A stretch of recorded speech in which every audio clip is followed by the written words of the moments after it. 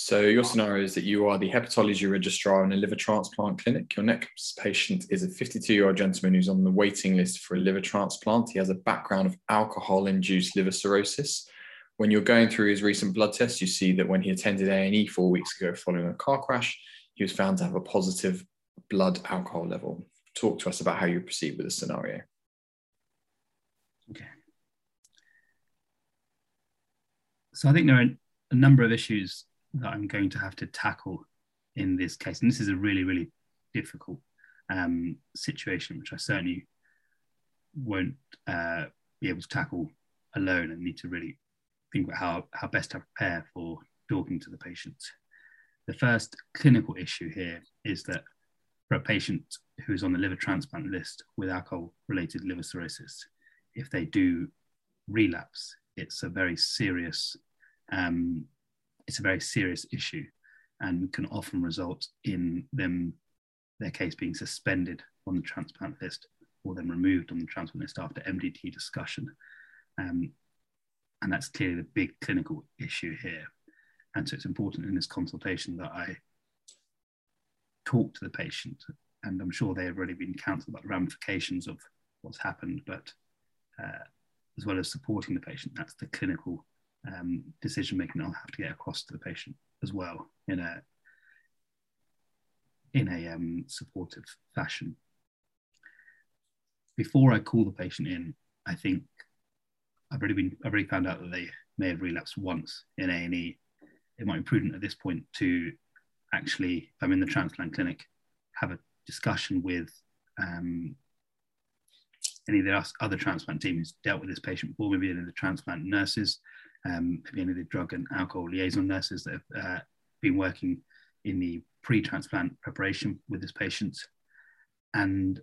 also understanding from the medical notes whether this is the first relapse and whether they may have had, or whether this is a pattern of relapsing, and whether this happened before, whether they've had issues being on the transplant list and coming on it and coming off it, because these are all very important factors that need to be fed back afterwards to the MDT about the decision about how we proceed with this patient and their status on the transplant list, but also how I manage the situation with the patient now.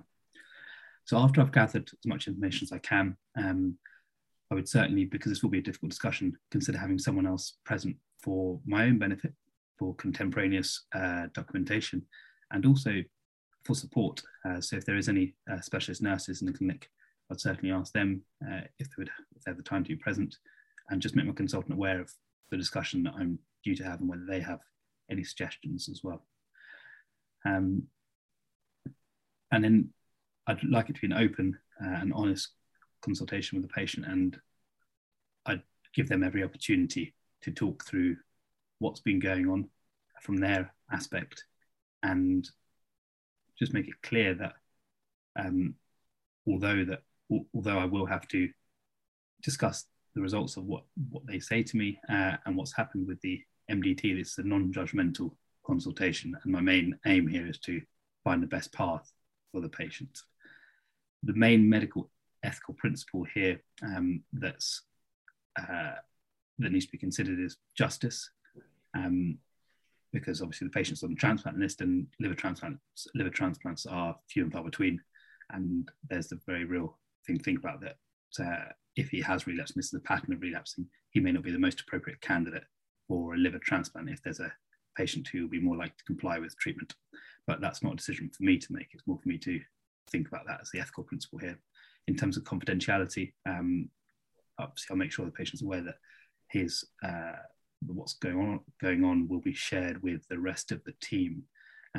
but that's only his medical team, and the rest of the transplant team and his GP wouldn't necessarily be something I'd have to broach to his next of kin unless he or she wanted me to. And then whilst I'm having this discussion, I would also think about, whilst it might be not feasible for the patient to call the next of kin in there and then if they were already present for the clinic consultation, also think about making sure that I've offered follow-up consultations with the patient and with myself and the rest of the MDT, plus minus any trusted next of kin they do have, that might help the discussions and plans for the future. And thereafter, I think whilst I'm having this discussion with the patient, it's really important to understand from my point of view what the triggers were for what's gone on, and whether these, and from a clinical point of view, try and understand the patient's mindset, and also try and understand the risk of further relapses. Is this an avoidable trigger that can be changed, or is this actually a pattern of behavior that might be more difficult to change? And again, it's important to stress this isn't my decision to make, but it's certainly an important opinion to form from this, and it's something I'll feed back to the other members of the MDT, more specifically the psychologists that deal with drug and alcohol addiction, that are part of the transplant MDT, because it's important to have all these discussions and all these opinions formulated and documented in preparation for what is inevitably going to be a transplant MDT discussion about this gentleman's status on the list. And then going back to think about the patient and finishing off the consultation, it's really important that they know that my primary goal is to help the patient as much as possible. And so,